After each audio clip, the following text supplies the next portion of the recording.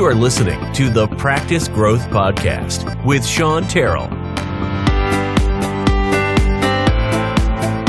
Welcome to the Practice Growth Podcast. I'm your host, Sean Terrell, and really excited about this week's discussion and our guest, Morgan Hamon. Morgan is a certified public accountant and president of HDA Accounting Group, which is a dental-specific CPA firm based in Denver, Colorado. And HDA Accounting Group works with more than 500 dental practice owners across the United States. Morgan, great to have you on the Practice Growth Podcast. Thank you for being here. Happy to be here. Thanks for having me. So the place I always like to start with every guest is just with a little background and a little context for the audience. Just to kind of get us started, could you share a little bit just about how you reached this current point of your career? Yes, certainly. I took the long route to becoming a CPA. My whole family is CPAs. My dad's a CPA. My brother's CPA. All my cousins are CPAs. I was the rebel. After undergraduate, I went into the Navy. So I was a Navy fighter pilot at the F-18s for about 11 years. Wow. Which was a ton of fun. But then my wife and I were wanting to get a little more settled down. So I had to switch gears. So went back to school, got a master's in accounting, and kind of joined the family fold. And my dad had been in practice for, my whole life. And we were just both at the point where we wanted to start something new. So we co-founded the firm in 2009, and with the intent of just being a business-oriented CPA firm. Just through some luck and circumstance, got involved in the dental industry, very quickly decided it was a really good fit for us. And so we just went all in and have focused on private dental practice owners, for the last, 10 years plus. Interesting. Before we even get into the CPA aspect, just a quick follow-up on being a fighter pilot in the Navy 11 years. That's such an interesting background. And what was that experience like? And how did that perhaps prepare you for your current role? Yeah. So it started early. The Navy paid for my undergraduate. So I was a Navy ROTC. And so they paid for my degree. And then the day I graduated college, I was commissioned as an officer and off into flight school. And, the being a pilot, it was very rewarding, and I'm fortunate I still get to fly today, but much more low key. But when I look back on my experience in the Navy, I think there's a couple key things I learned that translate very well to, I think, business ownership. And one is just like total accountability. When what is pounded into your head from day one is that if you're having a bad day or things don't seem like they're going your way, you look in the mirror first. Like, it's nobody else's fault. And that, if you translate that into business ownership, it allows you to kind of always get better. And so I kind of credit that as a key to my success a little bit. It's just that upbringing in the Navy. Well, I get asked all the time, fighter pilot to CPA, like, what the heck, like, how does that work? It's a big leap, right? And I, honestly, like my passion is business and leadership, systemization, using data, to help have a successful organization like that. I'm very passionate about that. Of course, the debits and the credits and the taxes and all that, I'm familiar with that as a CPA, but in terms of being just the actual practitioner, we have many talented, hardcore accountants, at our firm that work. And what I enjoy doing is the more, and I call it advising rather than consulting, because in our niche, I don't want to hold myself out there as a dental consultant, but know a lot about practices, particularly, when it comes to operations and interpreting data to help make sure that owning that practice is as financially rewarding as it should be, because, as we all know, it's challenging to own a business, and there has to be that reward at the end of the day. So that's kind of where I'm coming from, what I'm passionate about. It's the the CPA, getting that, sitting for that when I was a full grown adult in there with all the kids was pretty kind of interesting. but I love what I do. It's been an incredible journey, and still, like, my dad is still a very active partner in the practice, and so we've been able to do this together. And we brought in a third partner, Courtney, about 3 years ago, which is awesome. So there's 3 owners, like, all really good business partners, and so it's about kind of the journey, if you will. I'm interested a little bit more. You formed the firm, I think you said, with your father in 2009, and said that very quickly you went all in on dentistry, more or less. What, I guess, gave you confidence to do that? Because the idea of niching down into a specific profession is becoming more and more popular in a lot of professions, mine included.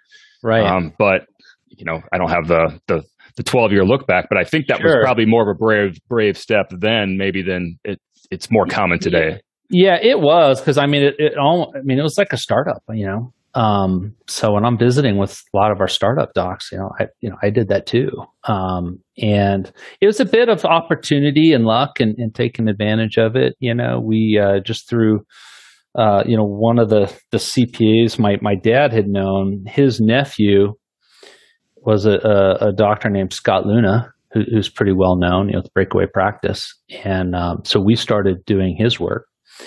And I got invited, and we really hit it off. And so he invited me to his seminar. So I went, I was a guest at his seminar for a number of years. And that's how we really got into the dental space, and decided very quickly, it was just a really good fit. But it was a leap of faith, because, there were times, like anybody, you want the work, but if it wasn't within our scope, we just didn't take it. We knew that was the right way to build the firm. So to turn away general accounting work, I guess, early on and focus more on what you saw as the long-term reward. Absolutely. And that continues to this day, because I get asked all the time, like, well, why don't you do like veterinary and branch out to some other verticals? And I'm like, because I don't want to. I don't know those.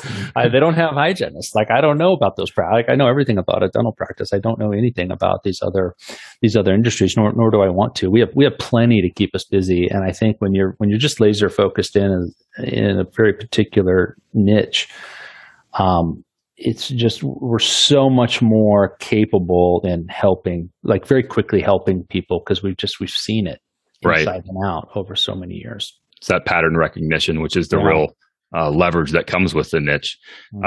Related to that, what are the core services that you offer dentists with HDA Accounting Group? It's 3. First is I call it monthly accounting. Sometimes it's referred to as bookkeeping. It means the same thing, and we've got to have data. We have to track the data so we know what's going on. So every dollar that moves in and out of the practice, we categorize, code, reconcile, prepare. And so we have data to work with. And I think, so that's step 1. We have to have timely, accurate data constantly prepared. And then our monthly deliverable is not a profit and loss and balance sheet. Now, as a CPA, I love those things, but they don't really serve up what can be helpful, I think, for a practice owner. So our monthly deliverables are practice profitability analysis. It's a full color dashboard style report that aggregates data, to what I think you really need to know. And I think my background lends itself to this, because as a pilot, if you're going to do a complex mission, sitting through a couple hours of briefing, well, once you're in the cockpit flying, you got a little kneeboard card that has that's it. That's all you have. So you get really good at sort of aggregating data on, like, this is all noise. This is what I really need to know. And that's how I wrote our report, our practice profit analysis, is it just serves up what you need to know. So that's step 1. Our clients have data. The second thing is that advising role, because I think a lot of tax practitioners, a lot of CPAs, accounting firms are very tax oriented.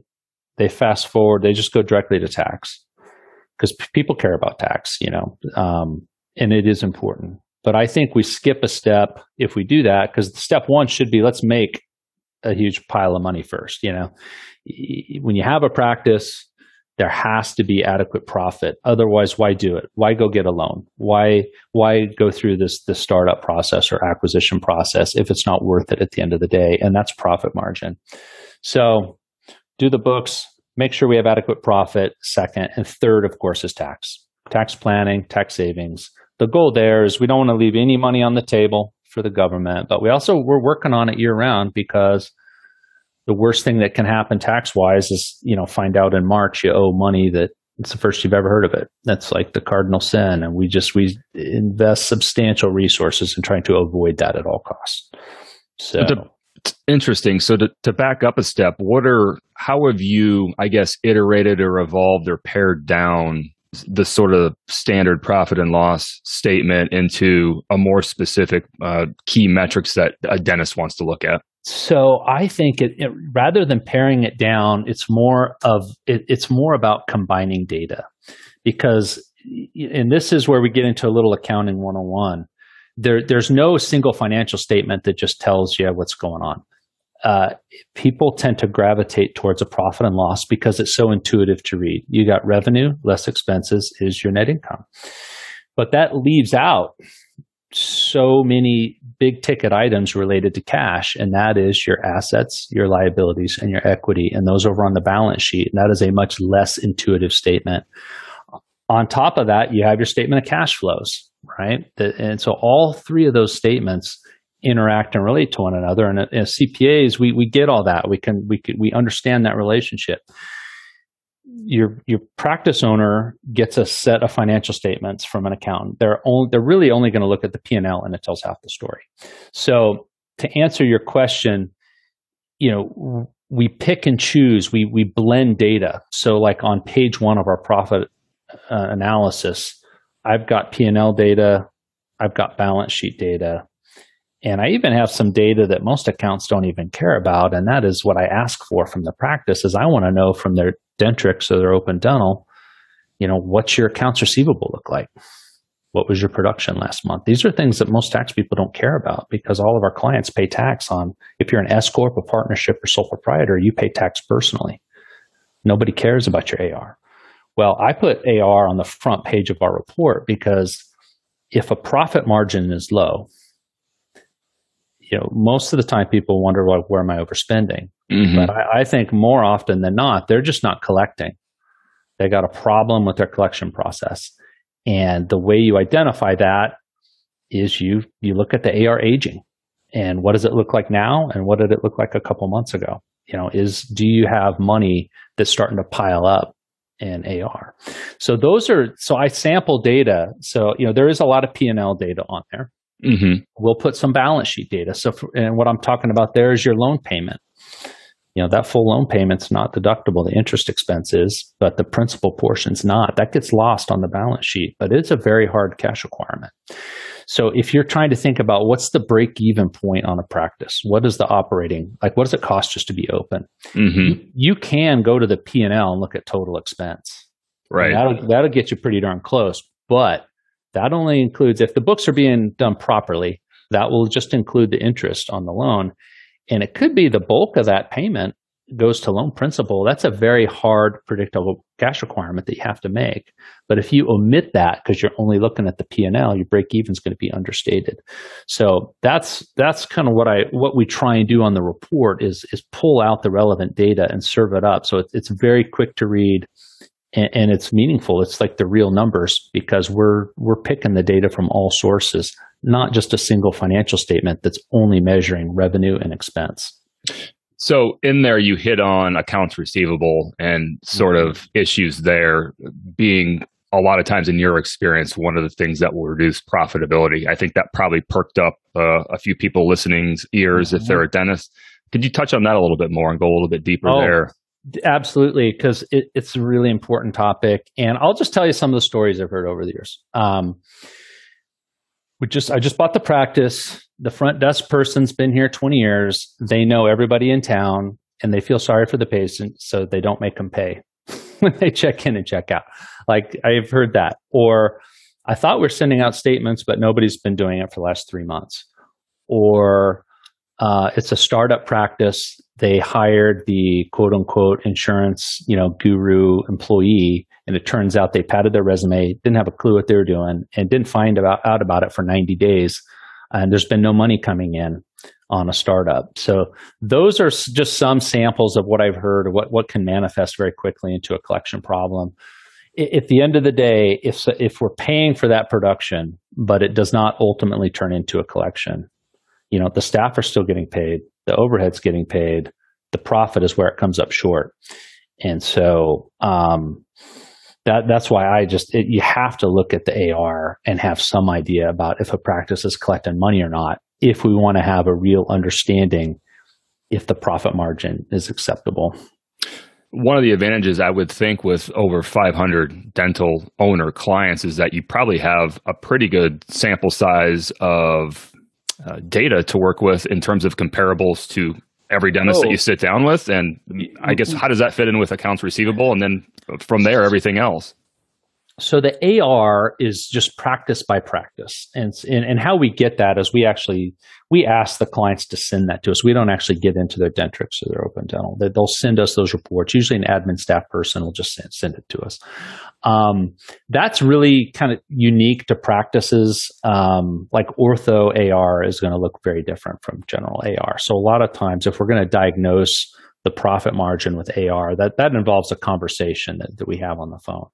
Now, on the other financial data, the reports we prepare do not come from QuickBooks. QuickBooks is a great place to keep everything organized, but the reports they're generic. There's not a whole lot you can do with them. So we have a separate software that syncs data out of QuickBooks. And what this software allows us to do is aggregate that data every time we sync, so that when on our benchmark analysis, when we're looking at dental supplies, lab fees, ortho implant supplies, total non-doctor staff cost, rent, associate expense, hygiene expense, like it updates that aggregation every time. And so our primary measurement on that report is a trailing 3-month average. So on our report, in the blue column is our client average, also in that trailing 3 months. Mm-hmm. So we can see in real time what's the industry average based on our sample size of 500 coast to coast. And that's, a lot of times those stay pretty fixed, but they move around, particularly with COVID. So it's very good to be able to just assess very quickly, do we have any outliers in certain expense categories? So you're collecting the data and you're delivering your proprietary profitability analysis every month to the dentist that's a client. And then with your service, what do you think is or I guess, how do you guys approach just, sitting down and checking in actually more face to face, or I guess computer screen to computer screen in today's day and age? Even pre-COVID, everything was very much office-based. Like most of our client interactions were phone and or webinar, just because nobody, in Denver, Metro Denver, nobody wants to drive across I-25. So, we can have a very productive call, very, very quickly. So our interactions, it's really up to the doctor. Like my calendar, all of my partners' calendars, it's all public on our website. So anything is on anybody's mind that they can either set a time to talk or shoot an email, and we'll get something scheduled. I think a very reasonable frequency to keep track of the practice numbers is about every 3 months. Month to month, I've done that with clients where we have a monthly meeting, but that lasts a couple months, and then it's like things don't necessarily change. Like there's not always different action items. So about every 3 months is a good time to sit down and analyze what's happening. And I tend to, like with our startup clients or first time owners, that frequency is more common. On the other side of the spectrum, we have clients that have had their practice 20 years. They get our reports every month. They know how to read them, and they're just like, Morgan, I'll let you know, if I need a sounding board or want to run something by you. So we leave it up to the client as much as they want to interact. We don't charge for any of this. It's all part of what we do. But it's unlimited support essentially, as much or as little as the doctor wants. So your service offering in the model is one package for one owner doc? One package. So it's a fixed rate, and we base the rate on just the size of the practice. Obviously there's a difference between like a startup and a $2 million office, but we really try to have the fee very predictable, very fixed, and not to pick on my attorney friends, but if we have a phone call, the meter's not running, I'll help, they don't get a bill for that. So more of the just monthly fixed fee model. Yeah, then? you got it. Yeah, that's the only way to do it, in my opinion. So I'm interested in how you sort of navigate being the bad cop at times, because people are paying you because they want to be as profitable, as efficient as possible. And, the reason they've hired you is because they're not. And so how do you navigate giving bad news? And sometimes that probably can get uncomfortable. Dental or dentistry is very familial. You can have family members that are on staff. Right. How do you navigate all of that? I try. So I had a call this morning with a client, and it's a husband and wife. The wife is the clinician, the husband's the business manager. And their profit margin was too low.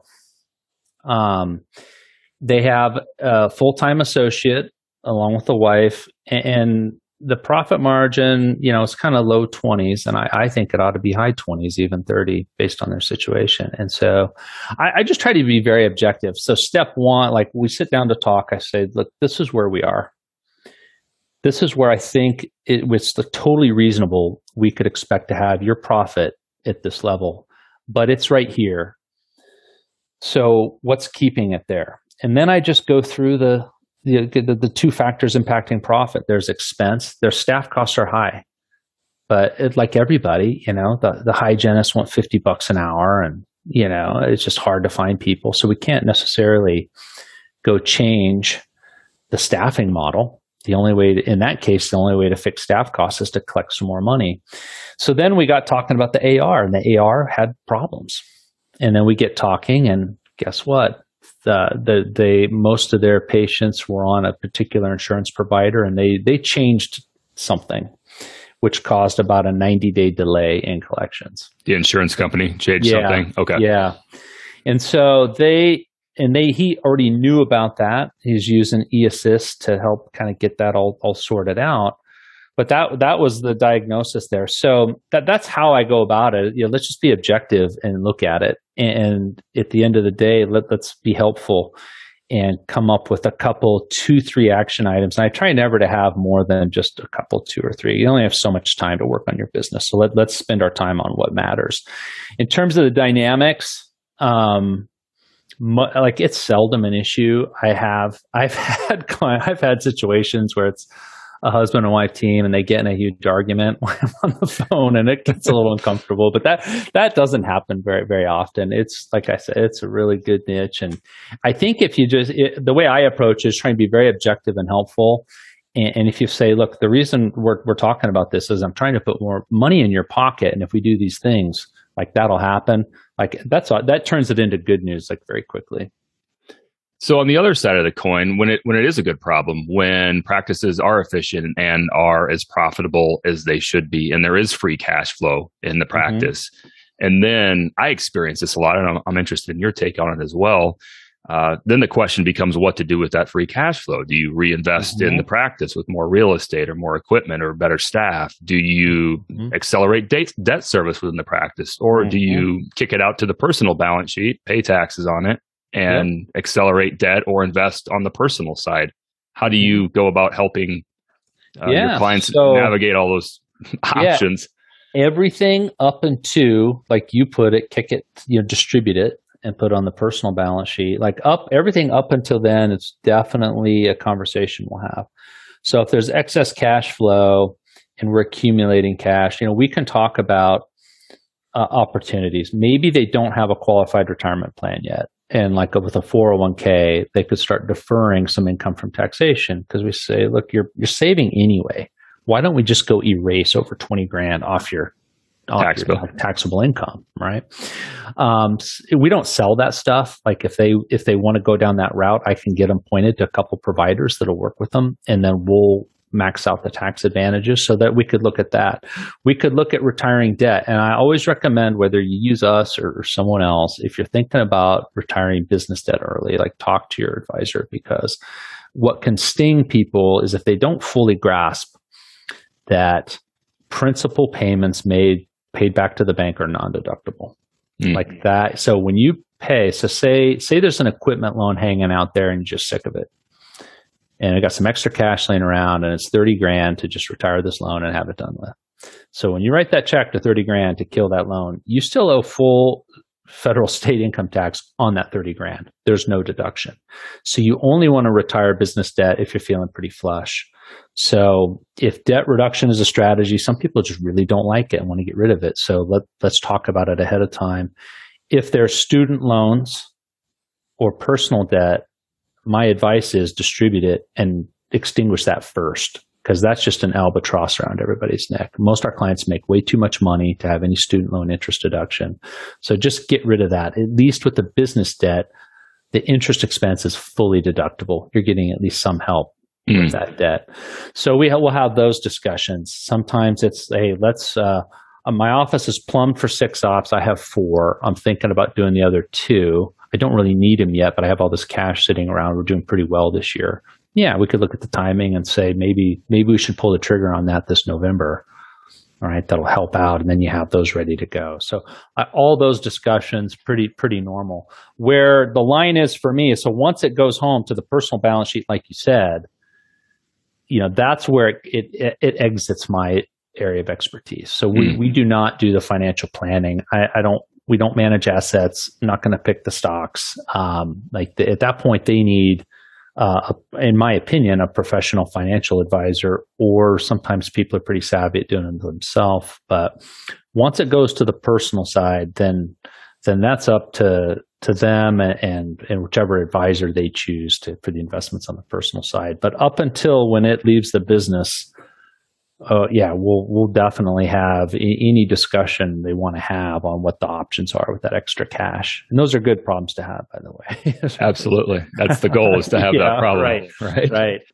So I think I think that kind of leads us into the overall income tax planning. And, how do you go about helping your dentist clients be proactive about that as opposed to reactive as it relates to income tax planning? So income tax planning in our niche it's definitely the most challenging thing we do, because as we all know in the dental industry, revenue changes every month, expenses change every month. It's a very equipment heavy industry.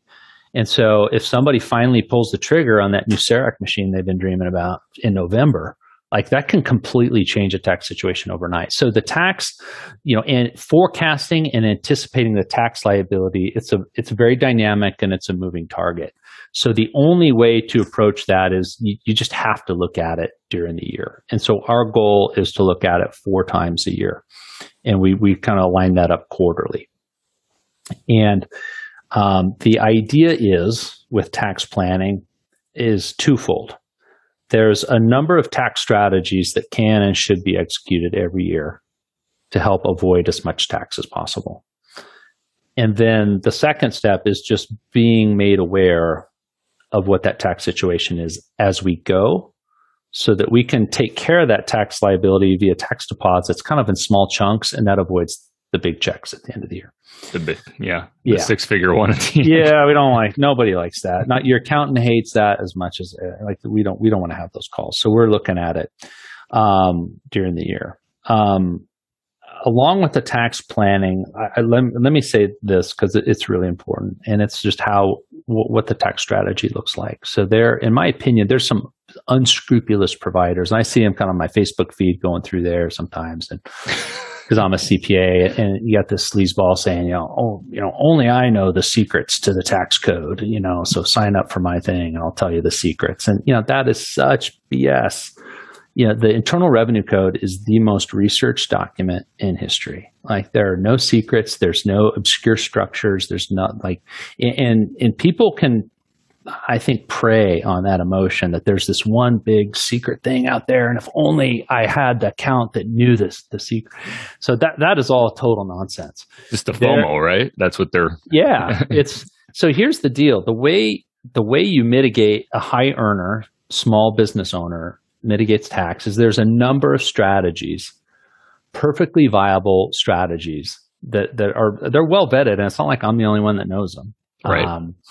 But what you want from your CPA advisor, someone will actually help you do them, because you have to do them all each year. They have to be executed, and it's a total team sport.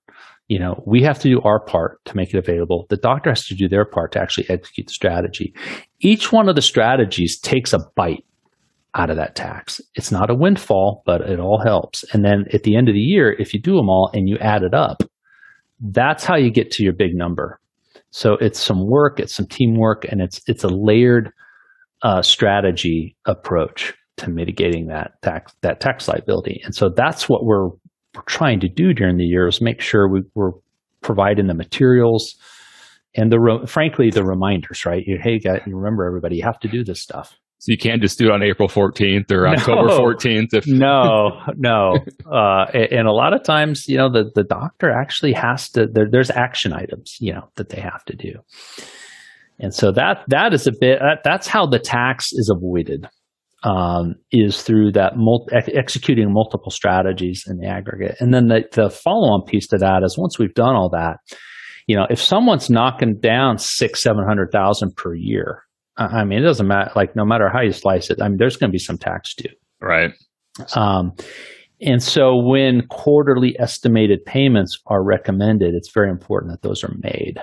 And sometimes that can be a challenge, because particularly, I'd say that when that situation can get challenging is a startup practice with just a total rock star dentist, right? So they start their practice and spend $500,000 getting that thing going. We've got all kinds of tax deductions year one. They're getting money back. They're like, this is great.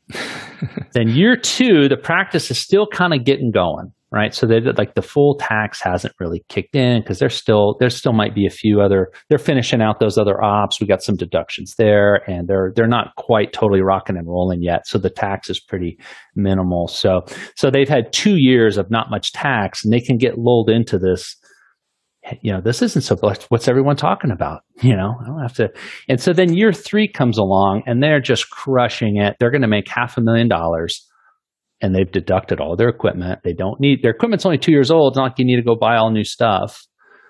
And so now it's time to pay some high earner, like the income tax is income. And we can still execute all our strategies, making sure we're taking that bite out. But you figure, if you got $500,000 income, if we're able to winnow that down to a 22-23% effective federal tax rate, that's some pretty good tax planning. But that still means it's like $100,000 in tax, and that can be just shocking for some people. If they've already pulled the trigger on building the new house, and right. And so we've had that happen, and we learn too. We're learning all the time, and that's like my background I mentioned, And I learned, this is 4 or 5 years ago. It's like, we got to identify these rock star startup docs, right? Because what'll happen is quarter one rolls around, you're really crushing it. You need to send in some money. And they say, oh, I'll get to that. That can't be. They'll figure something out. Quarter two comes along. We're like, you remember, you got to send in some money. That can't be, that can't, so then it just kicks the can out. So finally, then you end up with a real hard conversation later in the year. Look, it didn't go away.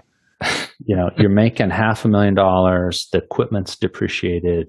We've done all this other good work on the tax planning strategies, but at the end of the day, there's a line to cross tax avoidance into tax evasion. I mean, you can't go past that line. So a lot of the tax, honestly, is managing expectations and then talking about it early. One of my very first skippers in the Navy had a saying. He said, boys, bad news does not improve with age. And I thought, that is right. And the same thing is with tax. So right now we're doing third quarter tax planning, and we got a number of clients where their net profit is 7 figures. I mean, they're making a lot of money, and so we're talking about that now. We have been talking about it during the year, but third quarter is where we really get into some detailed forecasting, because we have half a year reconciled data. So yeah, we're on the phone now saying, hey, we got 7-8 months to your taxes due. This is what we're looking at. Let's make sure that we execute all these other unchecked boxes on the tax strategies. So that's probably maybe the long answer to your question there, but that's tax planning. It's dynamic. And just to clarify, that the big problem that you pointed out there was not making quarterly payments along the way. It's more about having the liquid cash to pay it all at the end if you kick the can versus not. I mean, the penalties are, I guess, are not great either, but being illiquid is the worst problem, right? Yeah, it's twofold. The government's kind of ridiculous, and I say that tax, but like they want paid along the way, and they want paid accurately along the way, even though nobody really knows. I mean, think about it. It's May. You ask any practice owner, what are you going to collect this year? It's like, well, I don't know. I mean, I think it's going to be around $1 million because that's what we've kind of done that in the past. But ultimately, we don't really know with certainty. But the IRS wants those tax deposits along the way, and they want them to be accurate. And if they're not, they'll impose under deposit penalties plus interest, which aren't. It's not like it's. You don't want to pay any money you don't have to, but it's not like those payments are super consequential. We want to avoid them, but to an extent, we want to get those deposits in so we don't trigger those. But to your point, I think is more important. It's the liquidity, because if you get to the end of the year and you've not really been keeping track of that, and you just pull the trigger on your dream house and come up with a big down payment, and now, hey, all those tax payments still need to be made. It can create a challenging situation that everyone wants to avoid. So that's why we're just talking about it all year.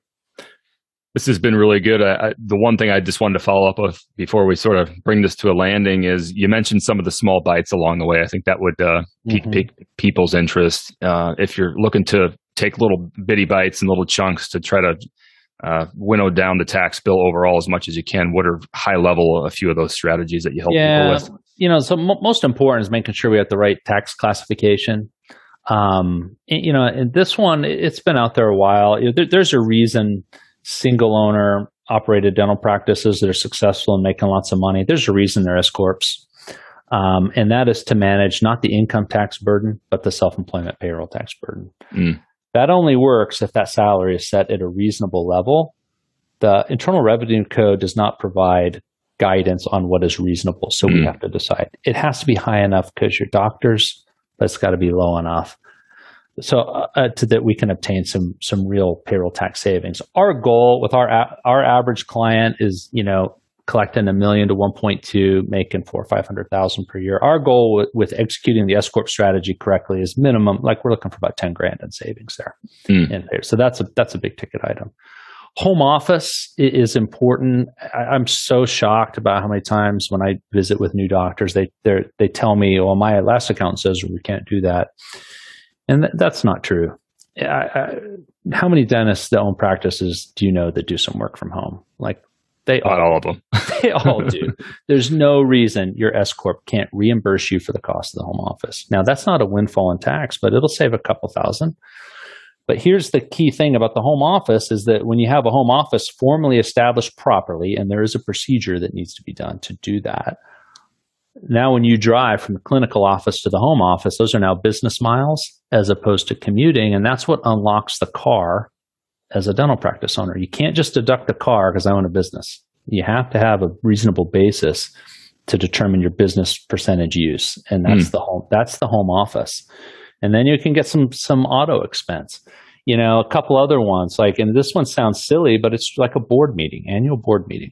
And you might say, well, it's just me. That seems silly. Well, the rules are the rules. You're supposed to have a board meeting, so don't do that at your hometown. Like, pick somewhere you want to go, have a nice 4 or 5 day trip, and write the entire thing off. You want to take your spouse?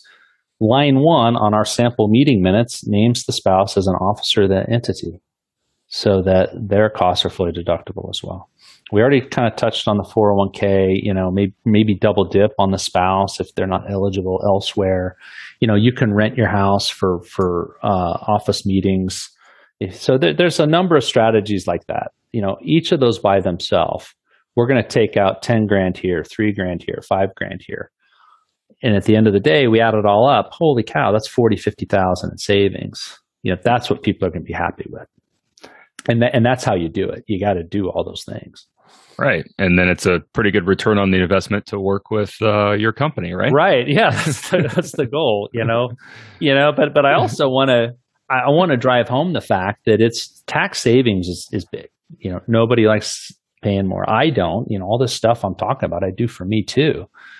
But like a core mission is that, before we go to work on saving tax, let's make sure we're making as much money as possible too. Because tell you, I really, when I see a practice with, let's say there's one doctor, owner, operator, and they're collecting like 1.5 million per year. Think how hard that dentist is working, right? That's a lot.